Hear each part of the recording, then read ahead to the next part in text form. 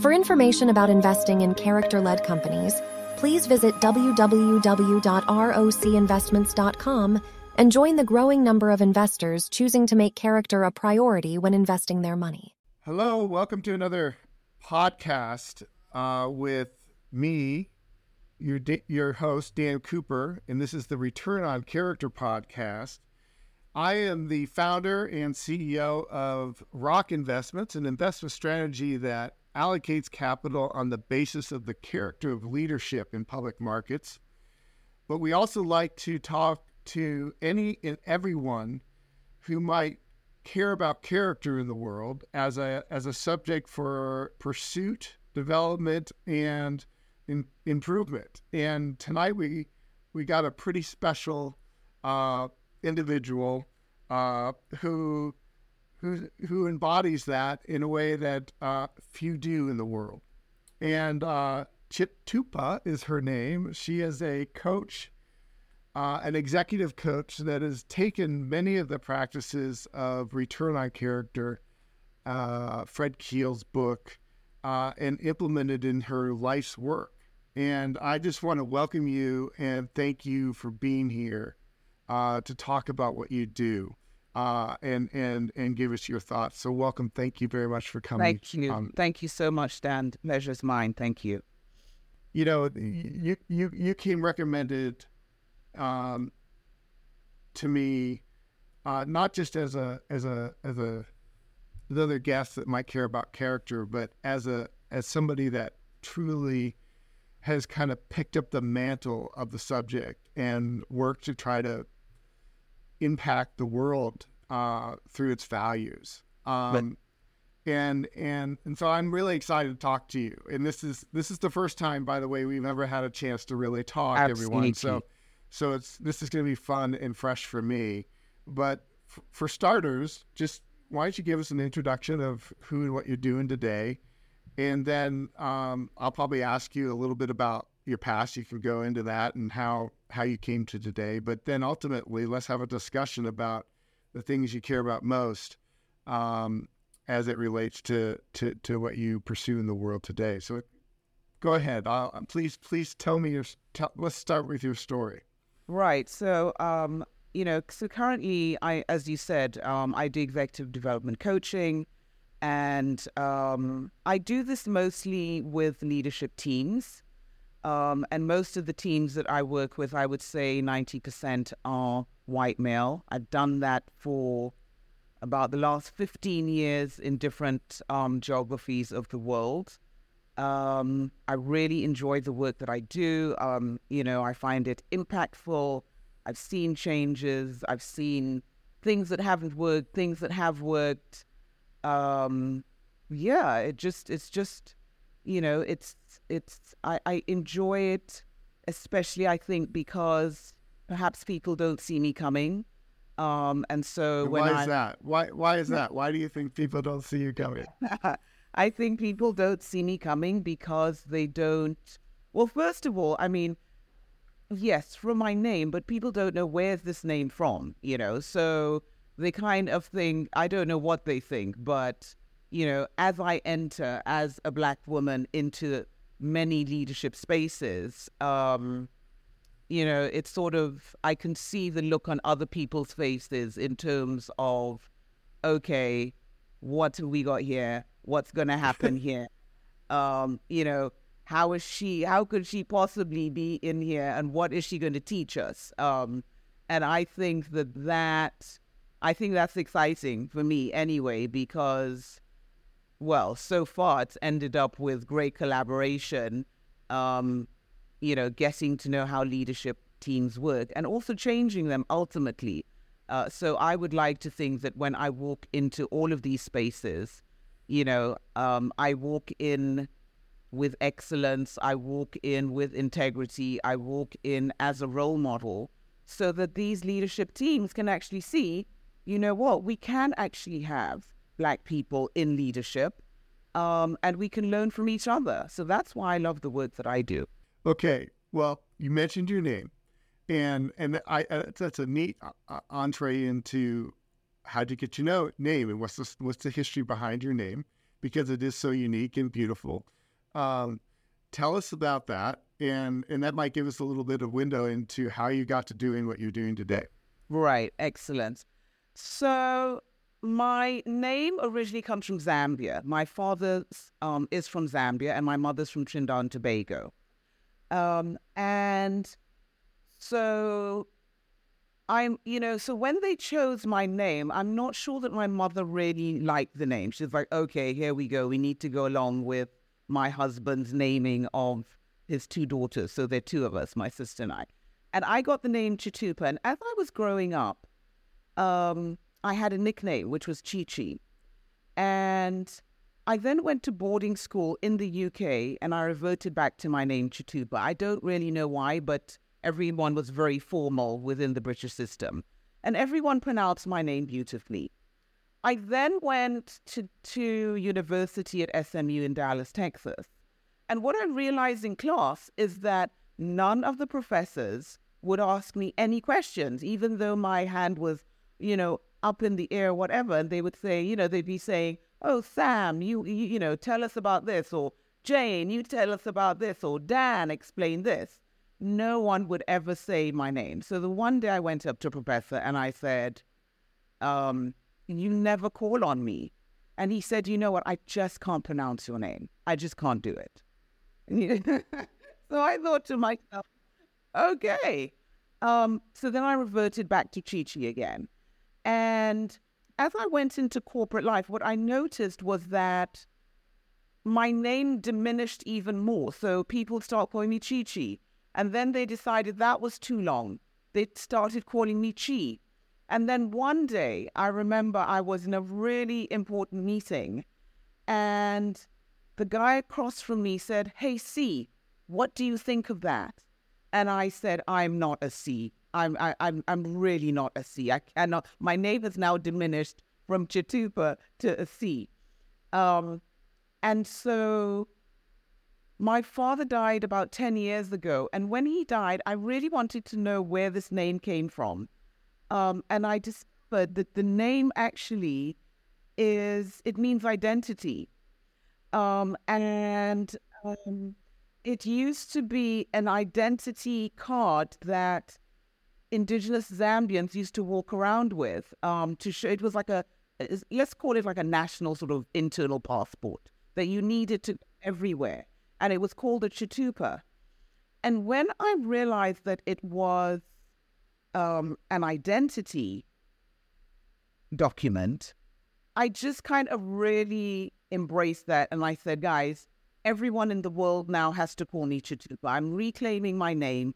It is really important. And it also really resonated with me in terms of, organizations need to find their identity. Leadership needs to find their identity. Individuals need to find their identity. Who are you in the world? You need to have confidence, and you need to know and find your identity. So there we go. It's Chitupa. It's originally from Zambia. And, anyone who tries to detract from that, the fullness of that name, I sort of bring them back to it. So that's where it comes from, Dan. Well, and the other thing that has to happen is people have to respect the name and respect your name. And most of us don't have to demand that you respect our names. And pulling the professor aside and giving them a linguistics, lesson to be able to say, hey, this is how you do it. And to full knowledge, Chitupa did it for me too.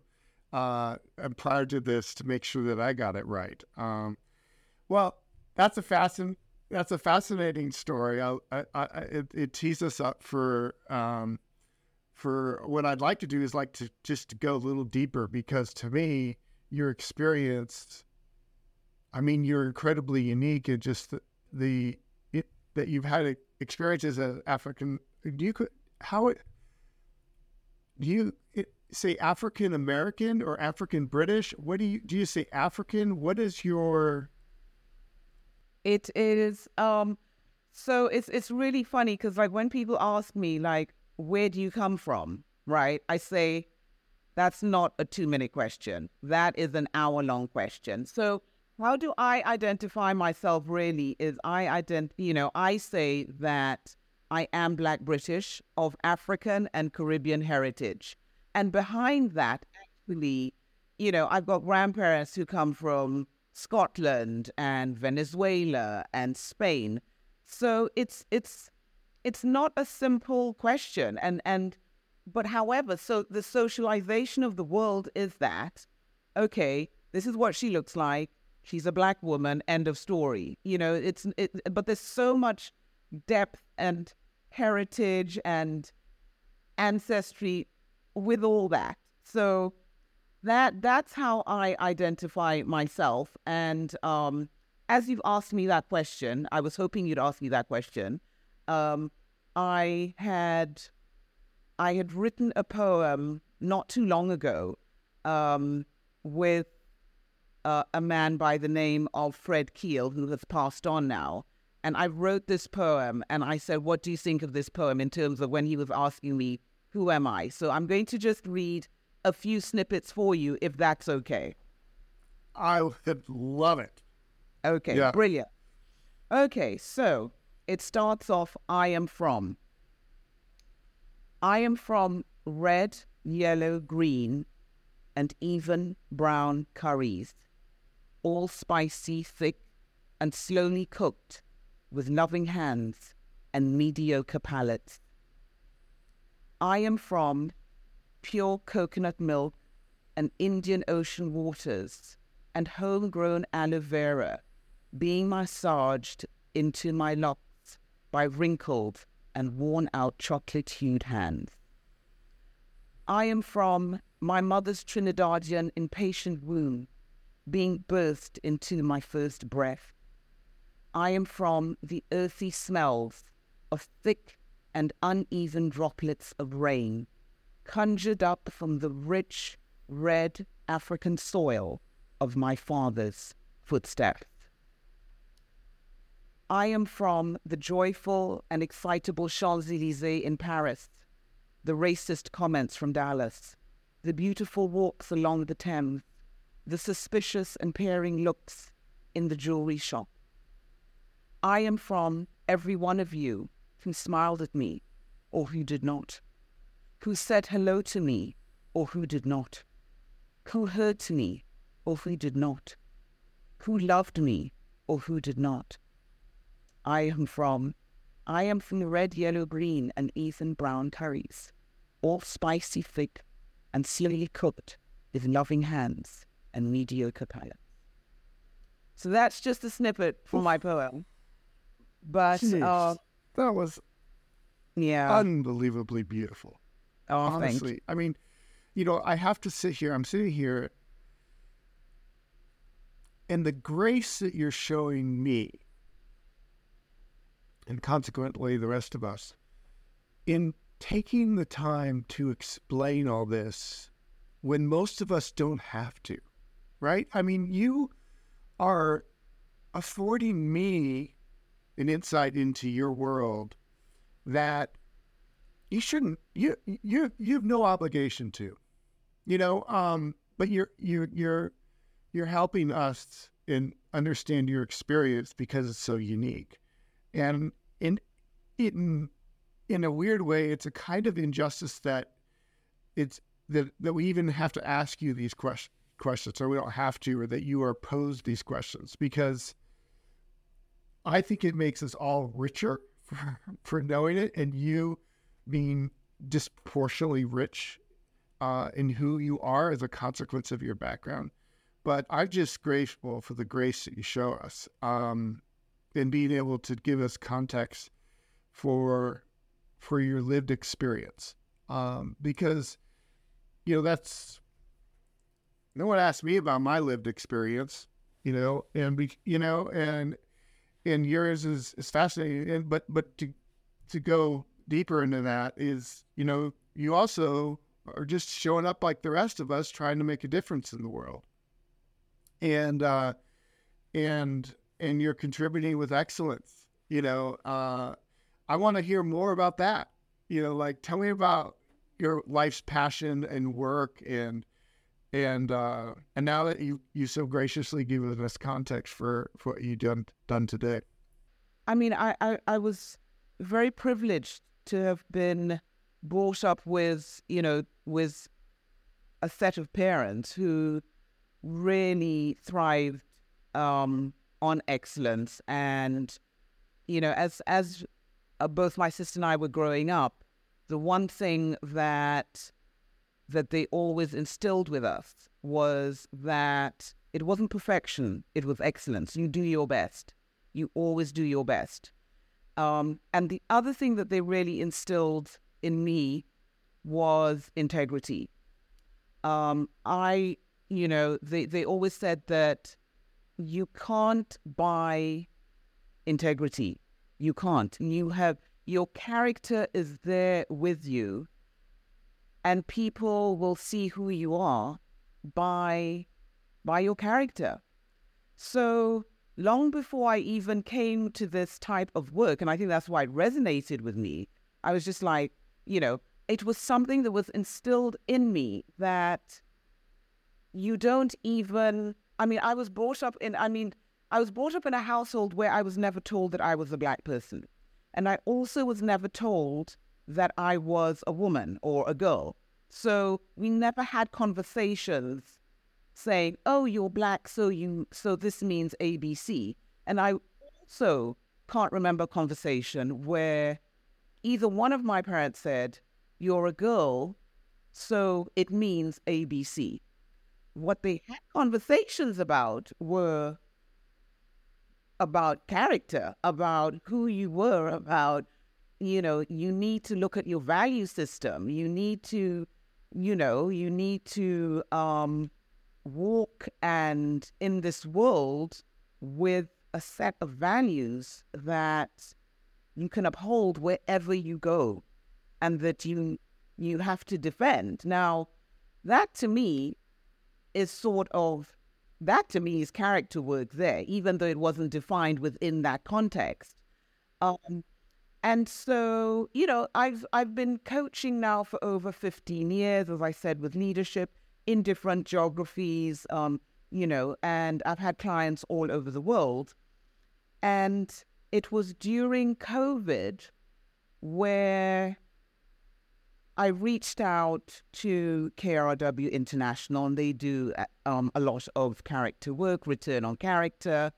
I'd seen the book, written by Fred Keel, and I reached out to Kelly, who is the CEO of KRW International, and I just sent a note on LinkedIn. And I've sent notes to lots of people, and they never reply, but she did, and she replied. And I honestly, as soon as she replied, we just started building a relationship. And it was during COVID. And I'm sure you have also experiences of people that you met through COVID that I just think that, there were things that happened in COVID and people that we all met that we never would have met had it not been for COVID. And it just so happened that when we connected, and she started talking about this, I just thought, wow, this is incredible work around return on character, and there's data to back it up. I knew from my own sort of life experiences that this works, but now there's data to back it up, and it's, there's this model around it, and it's done within leadership teams, and it's transformational. And so that's really how I started getting into the character work. And as a result of that, I then met Fred. And Fred and I, Fred Keel, who was the chairman of KRW International and had written the book on Return on Character, we met, and on the surface, it looked as if we were extremely different. Everything seemed to be very different with us, I was British, he was American. He was white, I'm Black. He was older, I'm younger. I love sort of being in cosmopolitan places. He's near Amish country. It was just polar opposites on the surface, right? However, as we started engaging with each other and doing work together, and we actually did work with leadership teams in Liberia as well, we just resonated on so many levels because we had this understanding that we both wanted to change the world to be just a better place for every single person and for everyone to be fully seen. And what really resonated with me was his sense of, one, humility, right? Because he came to me the one day and he said, you know what, Chitupa, I have been living in a white bubble. I have never considered myself to be racist. And you know what? I truly believed him. I mean, I believe Fred. I believe that context. But with that, I said, okay, do you want to learn more? Do you want to learn more about this subject matter, about, inclusion? And then, we had George Floyd and all that around it. And so the thing with Fred is that he was hungry. He was like, oh, I didn't know that. Oh, what resources can I get a hold of? What networks can I plug in? He was really genuinely interested in inclusion. And so as we talked more, I said to Fred, the return on character model. What about if we use this in the inclusion space? Let us see how we can do that.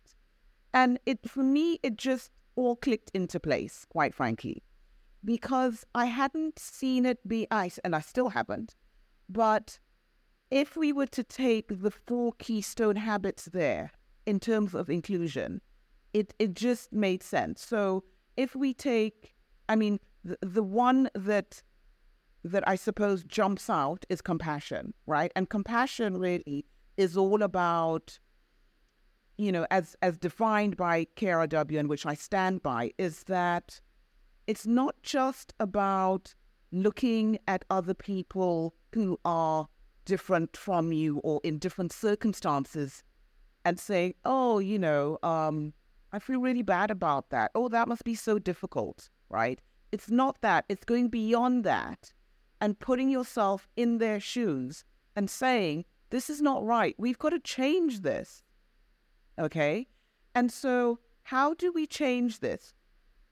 Through, Fred and I then, we started writing a book.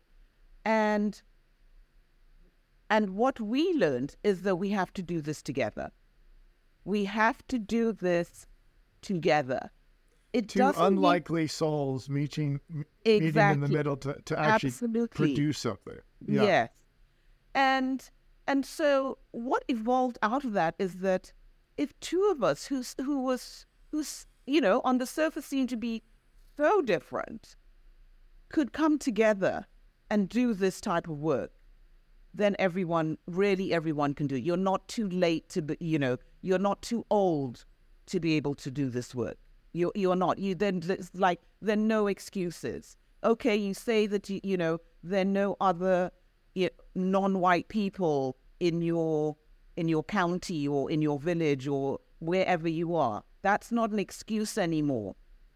You can get on Zoom. You can meet people. Do you know what I mean? It's not an excuse Totally. anymore.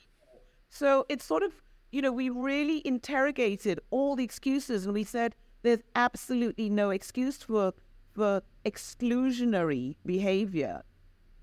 And so we started, we started with our life stories and our life experiences, and we looked at it through the eyes of exclusion. And what became very evident for us was that Fred had experienced a lot of exclusion in his life, even before I had, as a young boy. And every single person, if you think about it, Dan, you also have had experiences where you have felt excluded. It is something that we can all identify with, whether it was being bullied in school, whether it was you were at a family gathering and someone didn't want to talk to you. In all areas of life, if you look at your whole life and through the lens of exclusion, you will see that you have been excluded somewhere.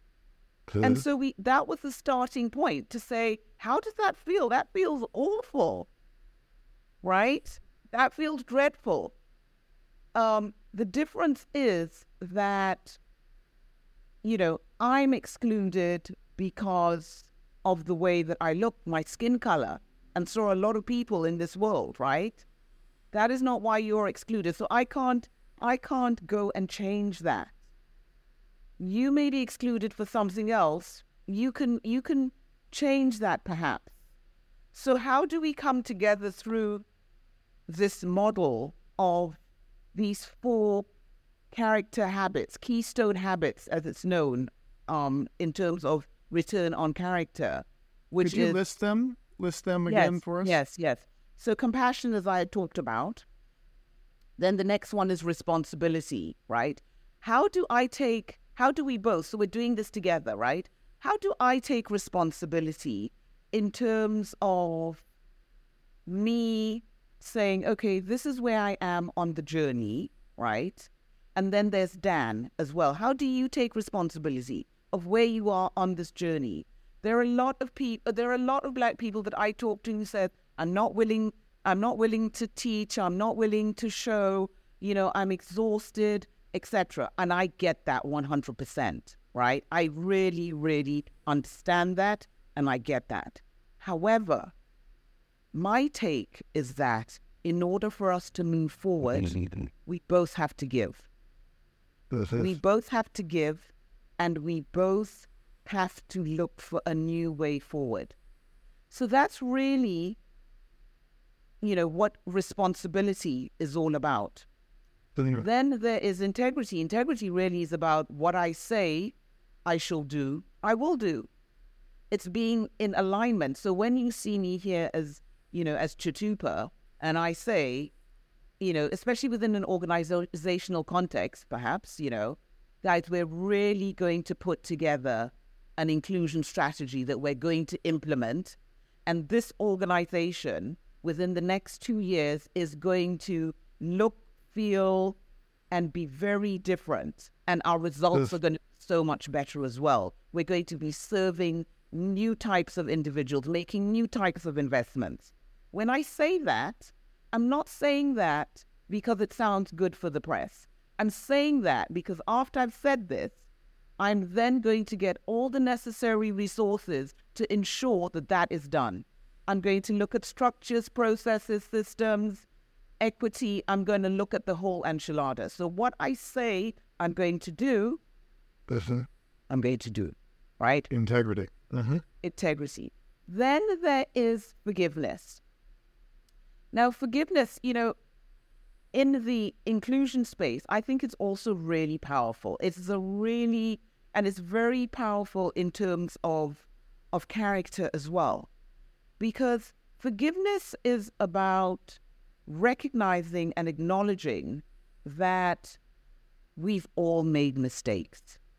It's not one group that's made a mistake. It's all of us that have made different types of mistakes along the way, right? And coming to the acknowledgement that we have made mistakes.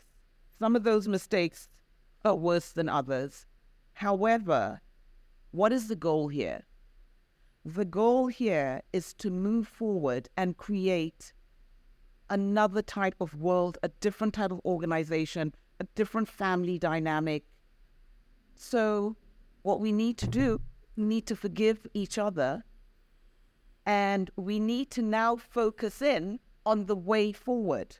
The way forward is to forgive and to start building authentic relationships. I mean, if you think of just like a normal relationship that you're in, if you're always going to be going down to the lowest denominator of what each individual did, I mean, it's just not going to progress that relationship.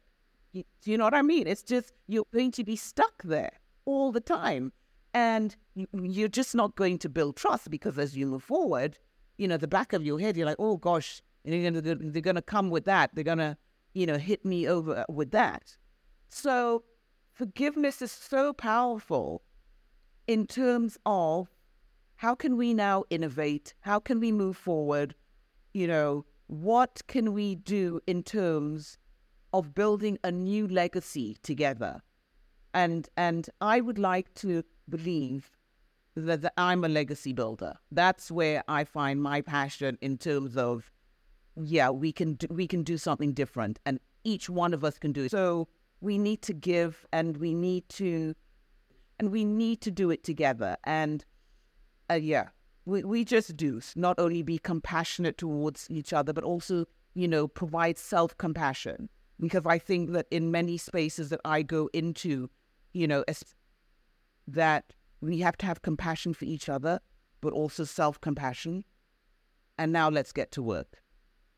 I mean, you so elegantly have taken the 4 character habits into a new universe of application, which is kind of now that you play it out like this, it's so duh. I mean, it's like of course this is a form-fitted solution to an inclusion type of solving inclusion type problems and differences amongst us problems. It's pretty powerful. Let me maybe push you in the direction of, you mentioned the book as context for trying to explain possibly this application for use of the character habits. What was your hope for the book? Where does the book stand? And then what would be its use, in an ideal certain circumstance, once it's released and available to the world? Right. Thanks. So the book really is a book. Are you there, Dan? Yes. Okay, brilliant. Sorry. Let's start again because you got frozen there. Yeah. That's okay. If it freezes, it actually catches up for itself. So don't worry about that. Right. So the book really is about lived experiences of both Fred Keel and myself, from the lens of through storytelling. So, and we wanted to exclusion. So it talks about, it's really storytelling so that we could, and they could also sort of open up their eyes to, wow, I would have never identified with as many people as possible, and they could identify with our stories as well. And I thought that was a thing. I would have never, like a story as an example. I was telling one of my friends a story as to how whenever I go shopping, I always have to get the receipt at the end, right? And she said, why? I said, because if I'm stopped and I don't have a receipt, then the amount of interrogation that I have to go through would be so much than you, right? And she said, what? And I said, yeah, I always have to ask. I mean, I've done it all my life, and it is now, have you paid for your shopping? And I'm just like, of course. Do you see what I mean? Necessary, because I've even seen it when when they stop, they just do a random check and say, So these are things that white people may not even be aware happens, but this is my lived experience. So we wanted it to be super relatable, and then Fred did exactly the same in terms of the sort of family that he came from, and how these exclusionary circumstances, they shape your life, and what do you do when you're in them, right? So it starts off with a lot of storytelling, but then what it then does is that it says, okay, now that you can identify that, and also you as the reader can also think of many circumstances where you have felt excluded, what is it that we can do together?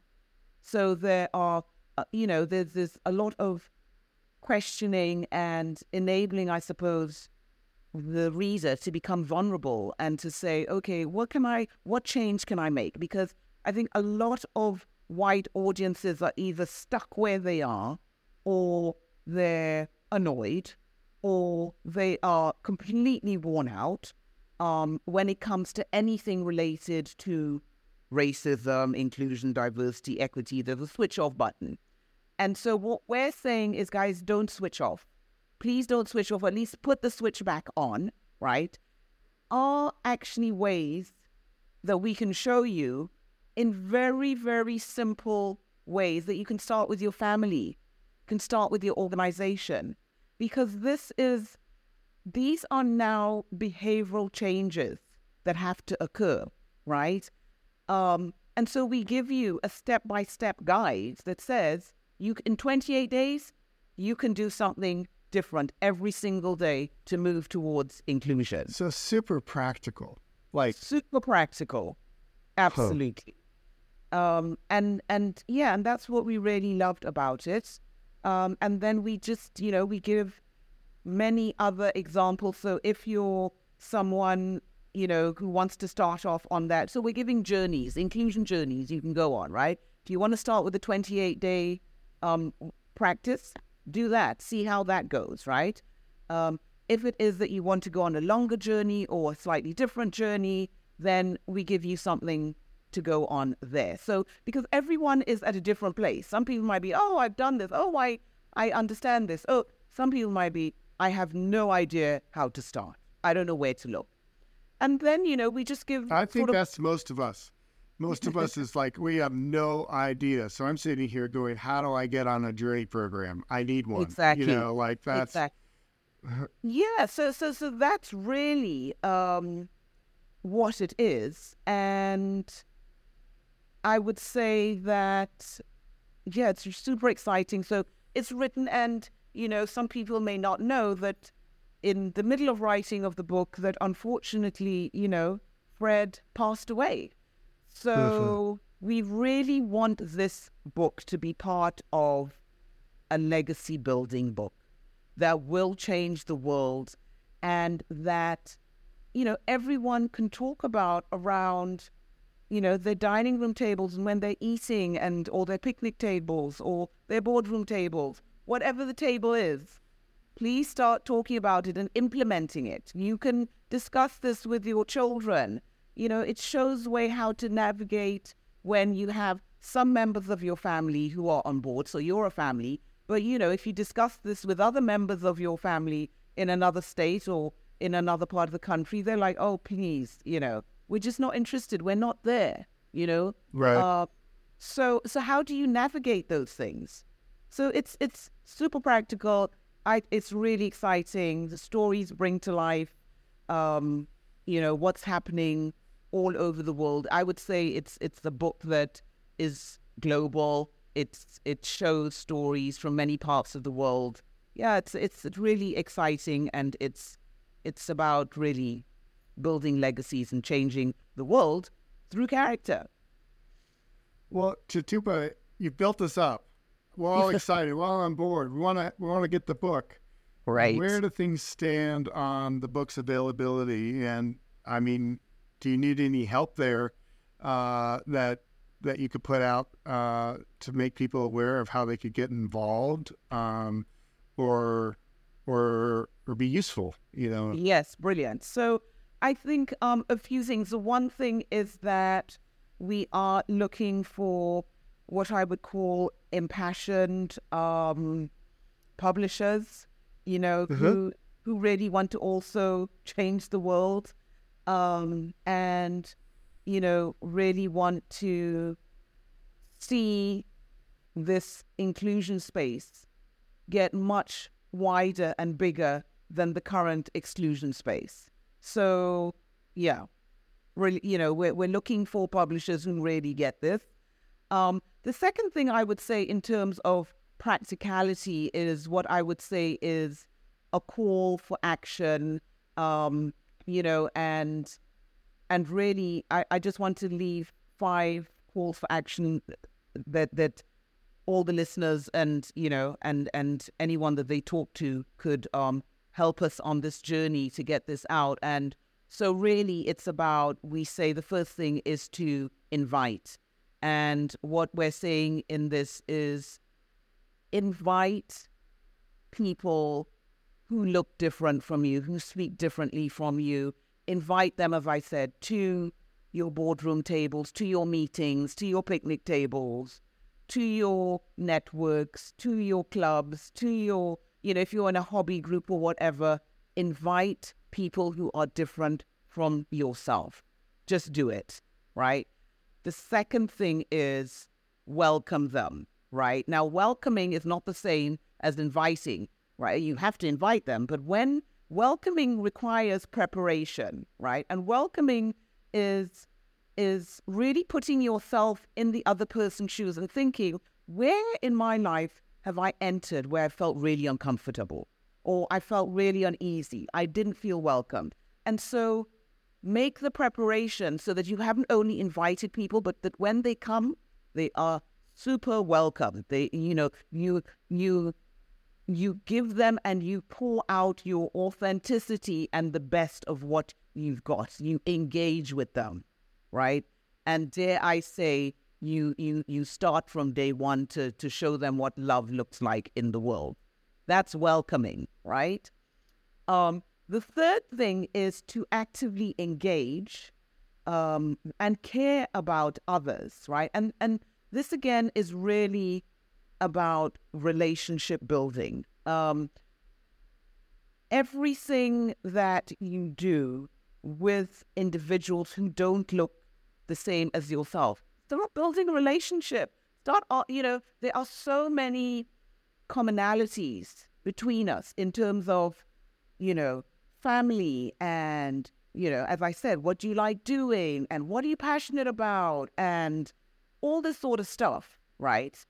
And then when you see that you have things that are in common, I mean, with Fred, you like growing rhubarb. Well, I love making a rhubarb tart. I mean, people come to my house and that's the one thing that they know me for. It's known as a rhubarb crumble. But I was just like, wow, you grow rhubarb. And I love, about that. I mean, it sounds like something really small, but it's a starting point and you're both sort of passionate about it and you will find commonalities, but then it gives you the foundation to really talk about the differences and the difficulties and the challenges and the struggles. But it's building that trust so that you both feel safe to be able to explore these relationships. Then the fourth thing feeds into that, which is really to be open and to be vulnerable, right? So be open, be vulnerable, and be collaborative. We can all, we're all going to make some mistakes along this journey. Let me just say that, right? But being open allows us to be explorative and allows us to know that the common vision, the goal, is for all of us to move forward in our uniqueness, in our diversity, in our authenticity, and that each one of us has something profoundly unique and delicious to bring to the world, right? And the fifth thing really is about empowerment, right? And empowerment is about enabling individuals such as myself and people of different diversities to grow in significant ways. And how do we grow in significant ways? By ensuring that, again, this is all about integrity, ensuring that we are put in positions and in roles and given opportunities where we are allowed to make decisions, big decisions, right? And that through that process, we can both help each other. So decision-making processes, leadership processes, processes that enable us to be even greater role models, not only for Black people, but role models for everyone. So that's the call for action. Invite, welcome, care for others, collaborate, and empower. I've got them written down. Yeah, brilliant. That is so incredible. I love it. It makes total sense. And you can go it's onto inviting. You can also go onto the KRW International website, and you can have a look at that call for action as well. You can go onto my LinkedIn profile. You can just put in my name, Chitupa. I think I'm not, as of my last check, I think there's only one of me on there. But you'll see me anyway as executive development coach. It's also on there. So please connect. Please, let's talk. Let's have the dialogue. Let's begin together. Chitupa, you can bring this power, like the power that we've all sat here and listened to and witnessed in you. I see, it's such an opportunity to bring into organizations. Your presence, your conviction, your intellect in its application, it's so powerful. Can people hire you is obviously to do this within their organization? And how do they go about doing that? Is LinkedIn the best way to connect? LinkedIn is the best way. And yes, absolutely. The application within organizations is really what KRW and I would like to do together and really create incredible shifts moving forward and build new legacies within organization. And it starts with leadership. So yes, it would be a privilege to hear from those organizations that are really cutting edge and that really want to do more, recognize that, they may recognize that they've done X amount. And what we're saying is we're not negating the X amount. What we're saying is, let's look at the X amount, but now we're just bringing all the good stuff on top of that to realize, all that you have done thus far and to ensure that the returns are for all of us. Thank you so much for being on the Return on Character podcast. It was a true honor for me. I learned so much, but most of all, I'm inspired to do better. And I'm honestly just grateful to know you. You're gloriously beautiful, good, intellectually mighty hurricane in the world. And I hope that your impact continues. And if there's ever anything more I can do to help further it, I am here thank you so to much. do so. It's been a real privilege for me as well. Thank you, Dan. I am now a great follower of all that you do as well. And really thank you for impacting the world the way that you do. So I know that our paths this is just the beginning, right, of our paths meeting. So I hope so. Thank you. It's been a privilege. For information about investing in character-led companies, please visit www.rocinvestments.com and join the growing number of investors choosing to make character a priority when investing their money.